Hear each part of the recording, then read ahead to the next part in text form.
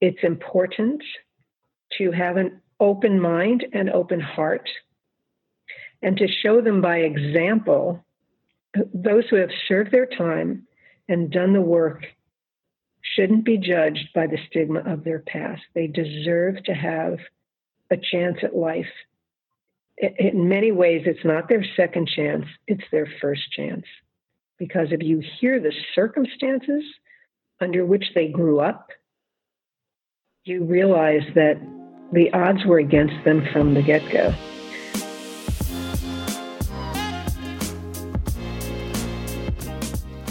Welcome, Getting There fans. I'm your host, Alejandro Garcia Maya. 85% of incarcerated individuals end up back in prison within a few years. But not one incarcerated individual from the Last Mile program has ended up back in prison. How is that possible? On today's show, we have Beverly Parenti, the executive director and co-founder of The Last Mile, an organization that prepares incarcerated individuals for successful reentry through business and technology training. In this episode, Beverly and I go over the United States prison system, and she answers a number of questions such as, why are recidivism rates so high? Recidivism is when an incarcerated individual reoffends and finds themselves back in jail. How does the first in-prison technology program in the United States work? What is not working? What are the biggest obstacles? What does the future hold? Join us in our conversation. Let's do this. Where did you grow up? I was born in the Bronx. Mm-hmm. We moved to Queens. And then when I was in third grade, we moved to Long Island, to the North Shore of Long Island. I am a first-generation American. My parents came to the United States to escape the Holocaust. My father arrived when he was 18. My mother was a little younger. They met actually in New York. Is there a lesson you hold dear from your parents or closest mentors? Honestly, my parents taught me that hard work is what you need to do to be successful and to overcome the odds.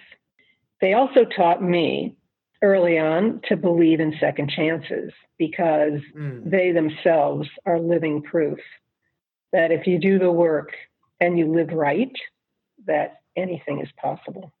What did you study? I achieved a Bachelor of Science in Education and then did advanced studies in special education. And when I graduated from school, I was very, very young.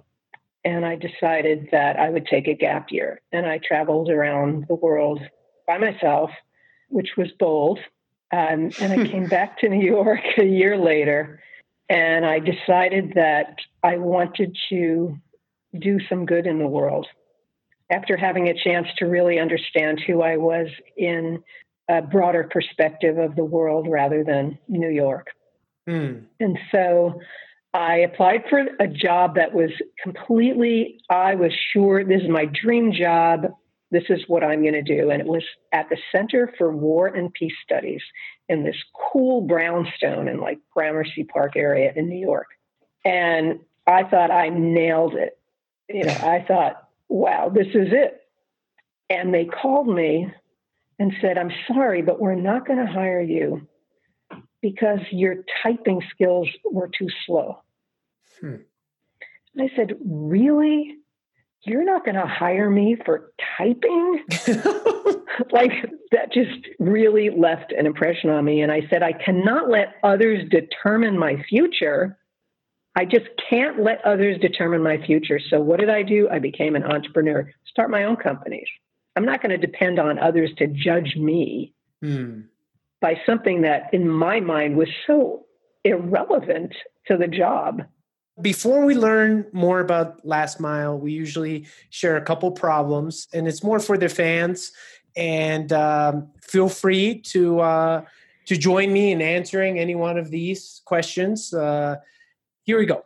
Based on a special report by U.S. Department of Justice, what % of state prisoners were arrested at least once during this 9 years following their release? We have A, 41%, B, 83%, C, 27%, D, 65%. Which one, Beverly?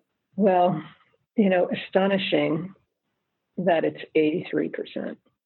But remember, it's once during 9 years following release. And it doesn't really state why. And I have to say that there have been a lot of arrests for parole violations, but not for crimes. So if you forget to do something, if you forget to report, or if there's some instance that the parole officer believes that you were truant, someone could be rearrested. And you get sent right back to a whole nother world. Over how many people who are locked up have not been convicted or sentenced? A, 240,000, B, 480,000, C, 130,000, D, 540,000. These are people who are locked up that have not been convicted or sentenced. What do you think? Well, it's over 500,000 people. So 540,000 would be the right answer. And they're just kind of in limbo. Which is, it's mind-blowing to see this type of figure. So this is according to a Public Policy 2019 Mass Incarceration Report. Many of these individuals are detained in local jails because they cannot afford to pay bail. And bail is the amount set to secure their release. And the median bail amount for felonies is $10,000.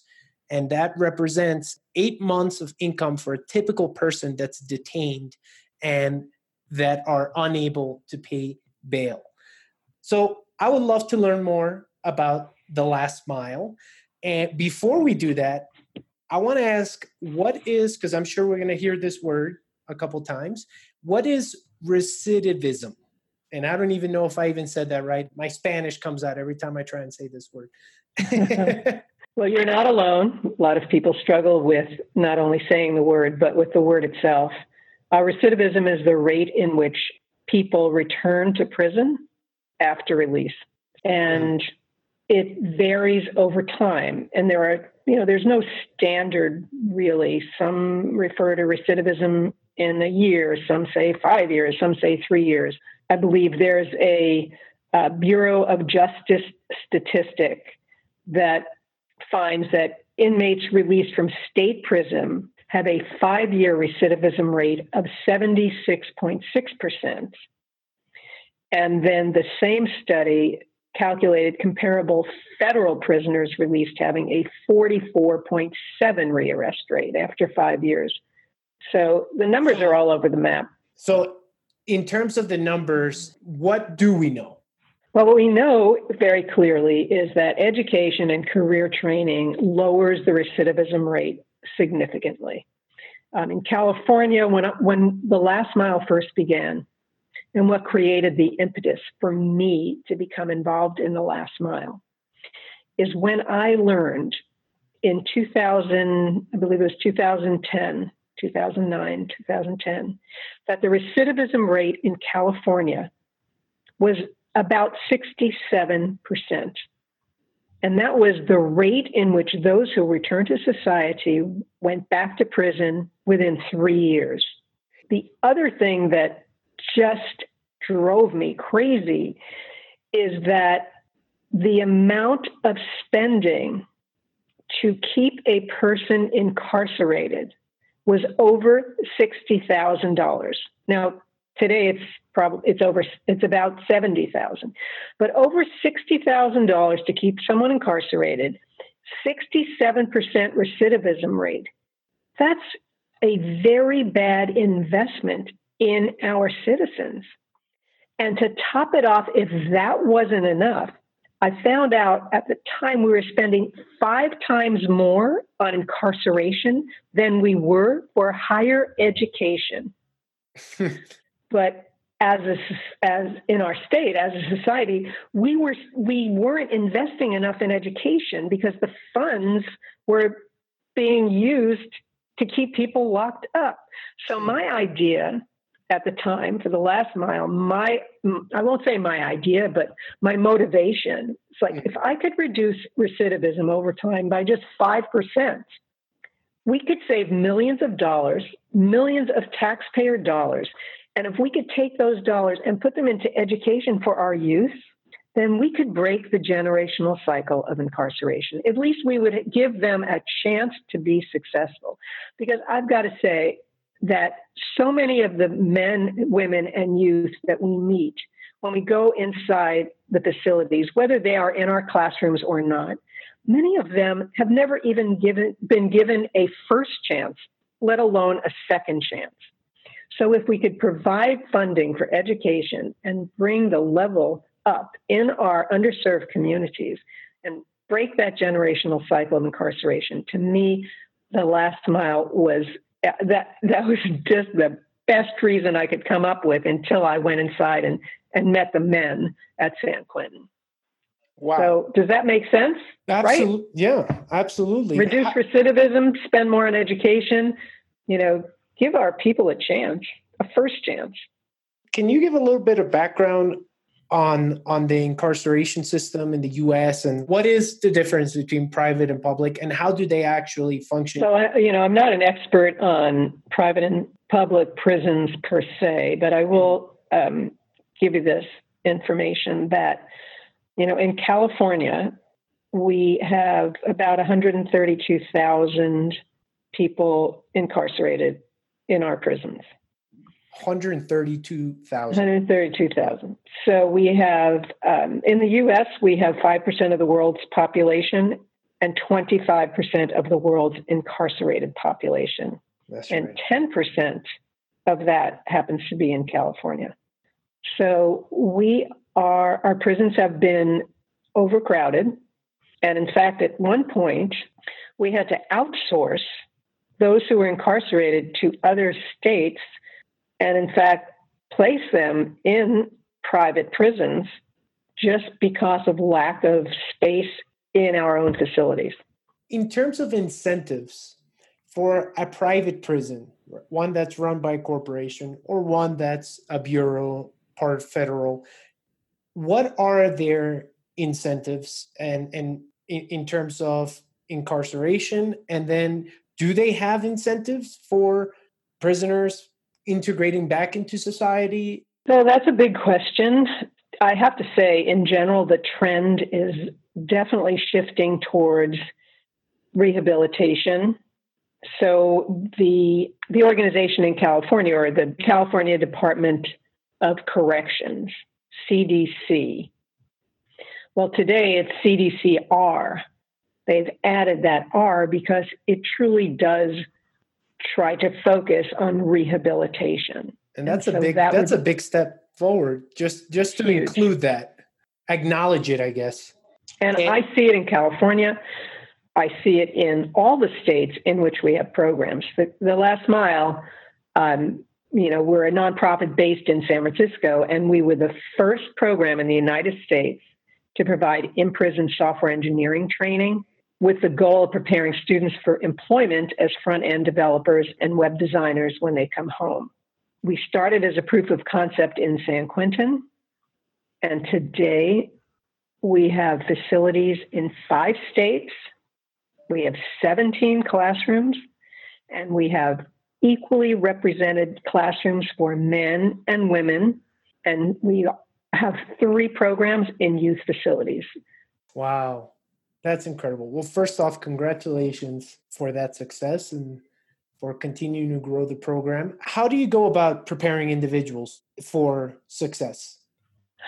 Well, through our curriculum that has evolved over time, that we provide hard skills learning, things like HTML, CSS. We provide educational skills in HTML, CSS, JavaScript, and other web technologies. So it's a 2-track program. Each track is 6 months. And by the end of the second track, the students will be able to create websites, mobile apps, web apps. In the second track, they learn Node, JS, React, and some more advanced JavaScript languages. But we also believe that soft skills are vitally important because you might know how to develop an app or you might know how to do your code, but how do you work with a team? How do you integrate what you do with the work of others? The Last Mile started as an entrepreneurship program at San Quentin. For 2 years, my husband and co-founder Chris Redlitz and I taught the program ourselves by going inside 2 nights a week and teaching how to write a business plan, how to tap into your passion and create a business, how to name it, what's your tagline, what's your logo look like, how would you fund it, what's your technology component, what's your social cause, and how do you present this to a group of potential investors, just as you would at a demo day anywhere in the world. And this program ran for 6 months. We started with a cohort of 6. Our first demo day was in 2012. Lots of videos about it on our site, thelastmile.org. And it was just extraordinarily successful. So we believe that public speaking, presentation skills, and really having an understanding of business is vitally important. The course in total is a blend of soft and hard skills. And to that end, just recently, I co-taught a class with professor at Stanford University in the D School, Tina Seelig, who is amazing. And it was called Unlocking Innovation in Prison. We had a group of 16 students from Stanford, advanced students. So they were in advanced learning. They had already graduated, graduate program, and 16 students from our cohort at San Quentin. They broke up into teams of 4, so two Stanford students and 2 students from San Quentin on each team. They had team projects. They learned all of the principles of design thinking over a period of time with lectures and outside lectures that were on a weekly basis through Google Hangouts. And then they had team meetings once a week through Zoom and Google Hangouts, in which one of our credentialed staff was present and the teams were together to kind of figure out what their project was going to be and iterate on it. And it was just an amazing experience. And it ended with a presentation day where all the projects were presented actually at San Quentin. The teams got together in person a few times. Stanford students kind of across the board said it was the most transformational class they had during their educational experience. Wow. And so those are the types of, I use that as an example, those are the types of things that we do, bringing in guest lecturers, entrepreneurs, authors, people from big corps and, people from startup companies. You should definitely come inside or even do a remote instruction. I love that. Remote lecture. Actually, yeah. I would love that. That's incredible. If I were an inmate in San Quentin, how does that experience look from their end? How do they get to know about your program? Well, they all say news travels very quickly inside correctional facilities, good or bad. Initially, we recruited based on recommendations from the administration and other people we knew who were volunteers inside. But we have very, very strict requirements to get into the program. Number one is we look at other programs that they have been involved in while they are incarcerated. We look at their time to gate, and we recruit about 75% of the class is 3 years to gate or less.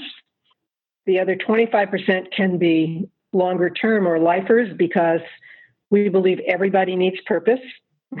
Laws change, and we've in our first cohort we had, I think, 5 lifers and 4 of whom are home. Wow. So that was a surprise. We require that they do not have behavioral infractions for a minimum of 18 months before they apply. So good behavior. Good behavior. Recommendation of the administration. So they go through their file and make sure that they are a good candidate. We make sure that we are representing as much of the population as possible. So our classes are reflective of the general population of the institution. So everybody has an equal chance.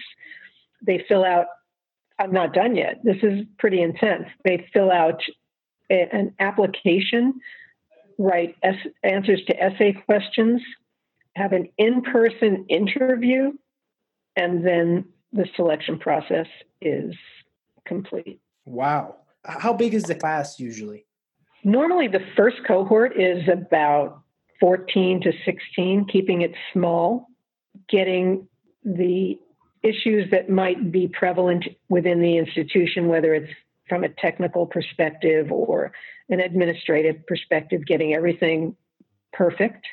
And from that point on, the cohorts are about 20 to 24.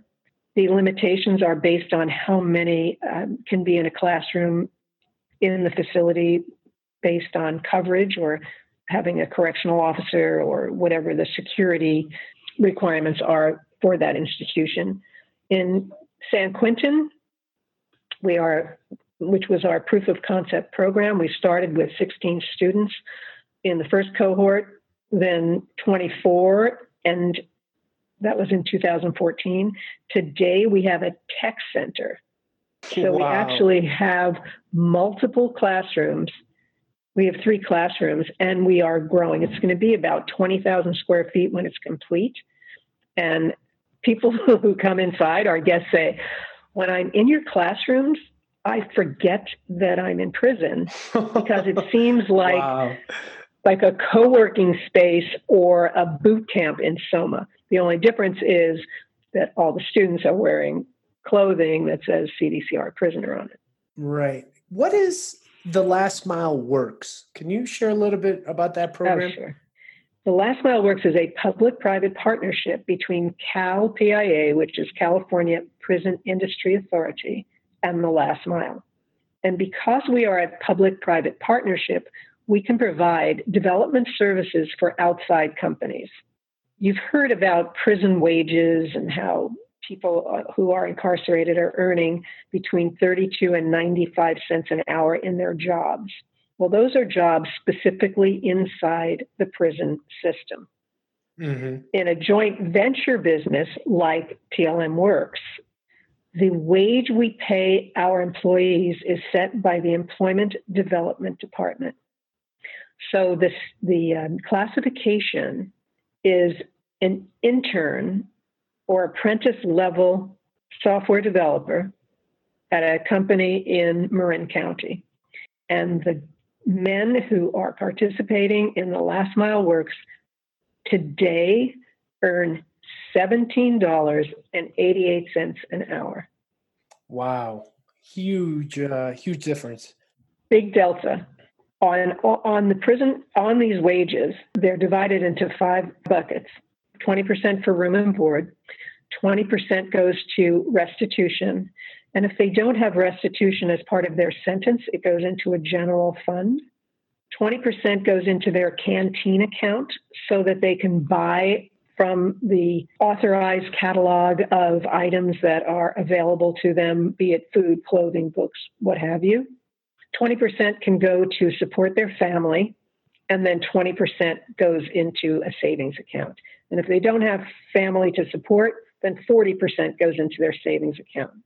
So the day they walk out the gate, the day after they walk out the gate, they actually receive the proceeds in their savings account to start their new life. And if they didn't have that, they would have $200 from the state. That's incredible. When I meet some of the youth in our underserved communities and talk to them and try to impress upon them the importance of education and the importance of, doing the right thing and looking up to those who have come back to society and are successful, it's really important. And they say, look, I never even thought about being a coder because no one in my hood was a coder.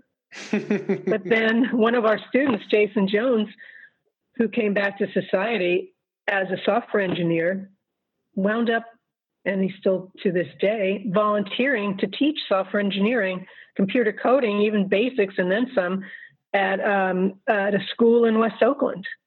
That's amazing. Yeah. Your students, those that go through the program, is there a certification? What happens when they do finish the program?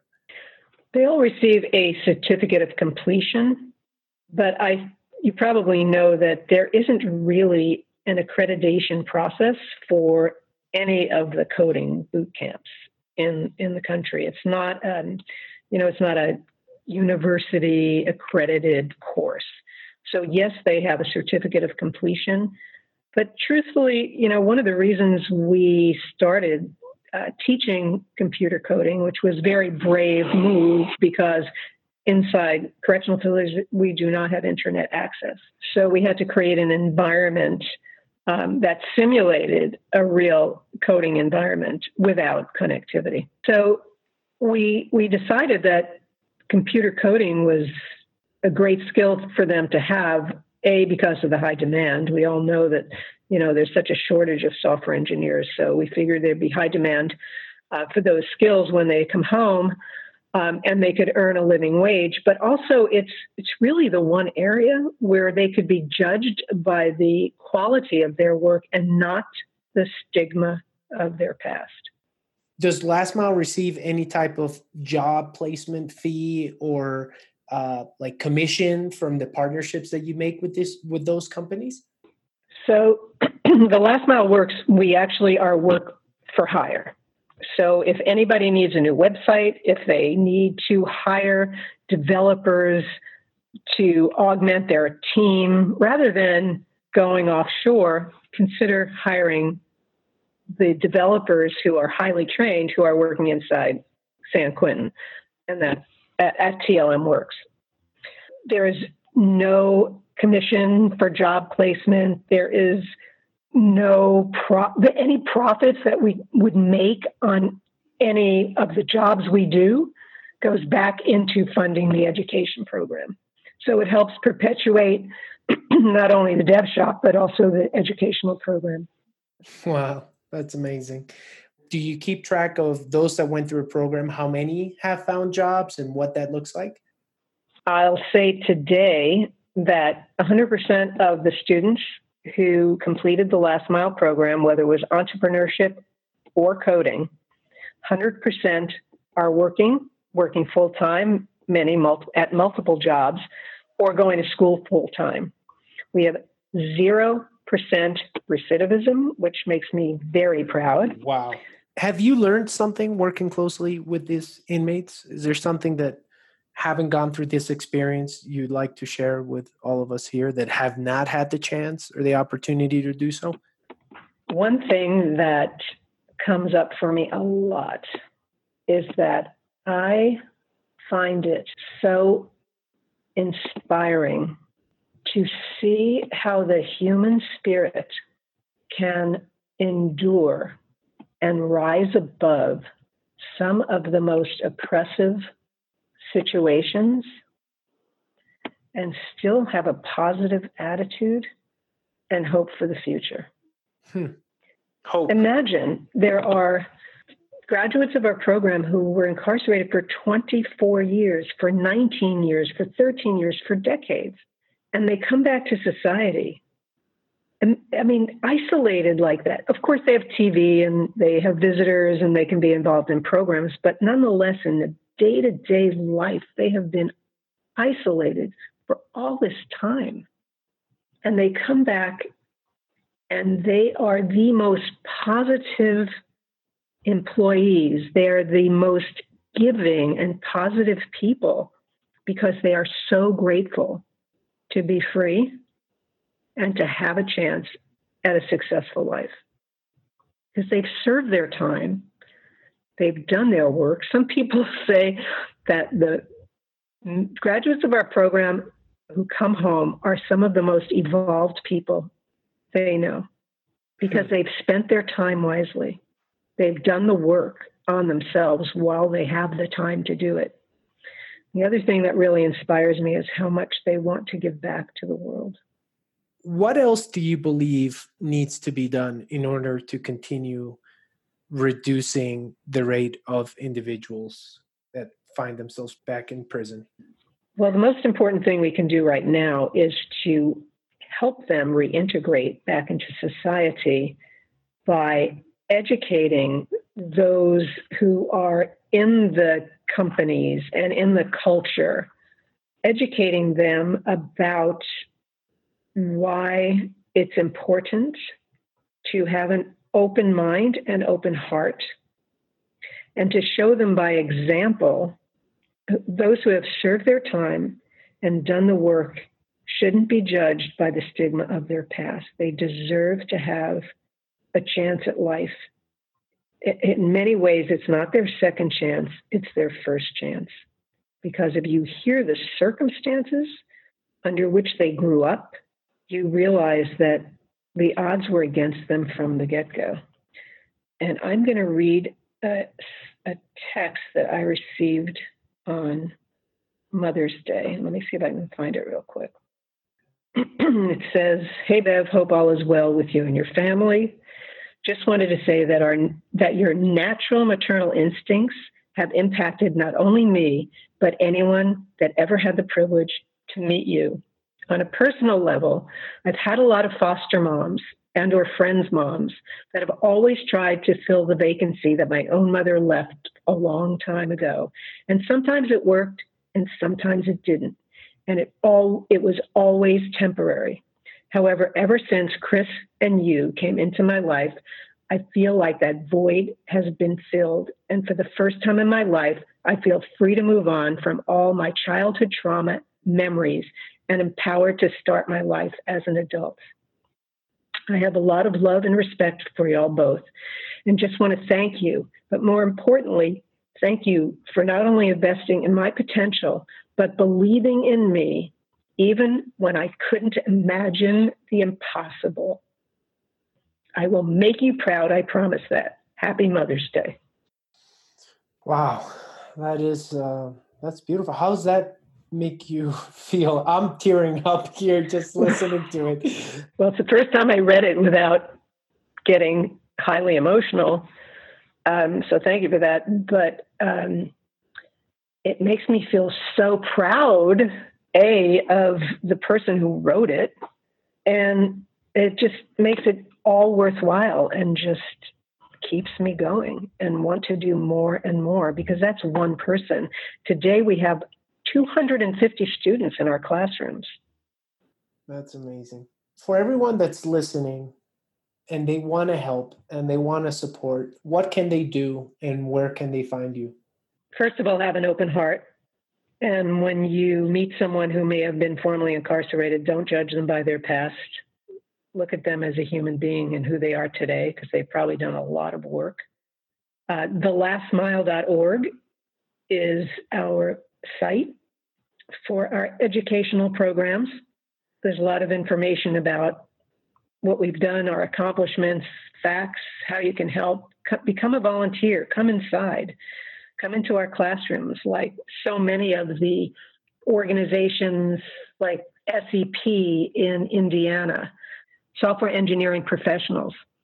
They just joined as a mentor and volunteer group, and also with a generous donation. And they ran a soft skills training, did some mock interviews, and just have been really just a tremendous value to those in Indiana. Go to the tlmworks.org. If we can help you build a new website or refresh one that you have today, or help you as an adjunct to your development team, or a new mobile app or web app, we can do that inside San Quentin. And not only are you going to get a quality product, but you're going to help build someone's future.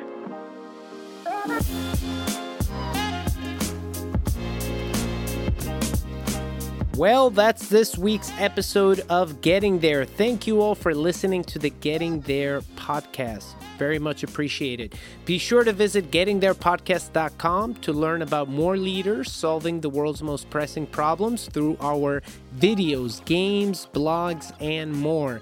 If you are or have a friend who's a social impact leader using scalable technology to find sustainable solutions for world-pressing problems, please reach out to my team and I at guest@gettingtherepodcast.com.